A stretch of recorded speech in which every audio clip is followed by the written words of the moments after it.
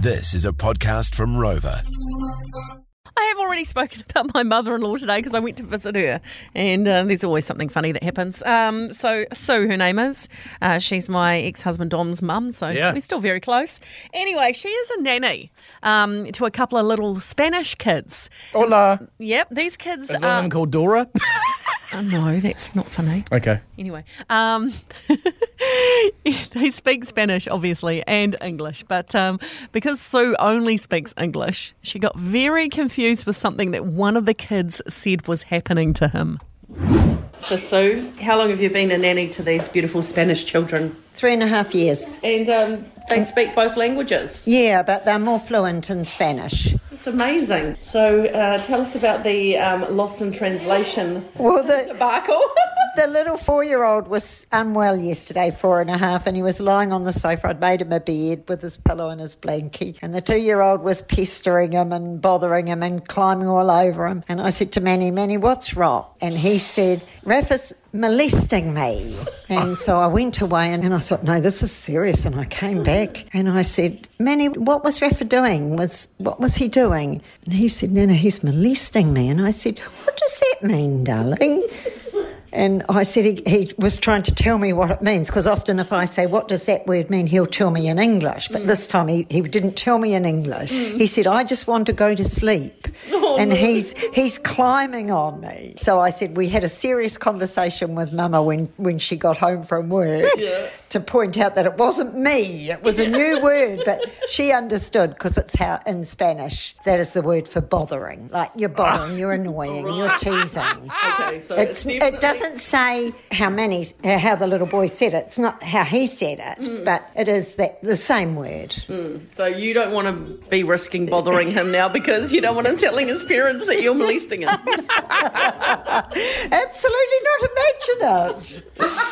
My goodness. Oh, wow. Wow. That's a big one, isn't it? And it sure is. Well, there you go. So that would have been very troubling for Sue, wouldn't it? Yes, potentially. So, okay. Well, if that's the case, I spend most of my Monday to Friday molesting you, JJ. You definitely do. Thank you. Now we want to know what was lost in translation. Have you got a story for us you'd like to share? You can text us to 559. And we've got so many stories coming in. Melissa in Auckland, let's hear yours. Hi. Okay, so I'm from South Africa and I've married an Afrikaans man. So his mom came into the kitchen and I very excitedly said to her, you look so moeilijk. And she looked at me and she started laughing. And I thought, shit, what have I said wrong? Apparently I told her in Afrikaans that she looks very difficult. And the word that I was supposed to use was mooi. Oh, you were trying to speak her language, but you got it wrong. Yes, well, I got it wrong. So, at least she laughed. Thankfully, she's got a sense of humour. Otherwise, that could have ended very tragically. Absolutely, Melissa. Thanks for being on the show. I appreciate it. Graham and Tiano, what's your story? G'day, Plenty. So I was working over in the States, and usually people not understanding my accent, but I had a staff member that was Spanish. And one day he comes up to me looking a bit frustrated, and he says, Ram, I need a kiss. And I was like, you need a what? He's like, a kiss. I was like, oh, I'll give you a cuddle, buddy, but that's about it, eh? He goes, no, I need a kiss. And I'm like, oh, there you go. I just sort of blow him a kiss, and he goes, what are you talking? What? You not understand me? And I'm like, what do you need, man? And he goes, a keys for the door. A keys for the door. I need to get him through the door. So good. I love it. Thanks, Graham.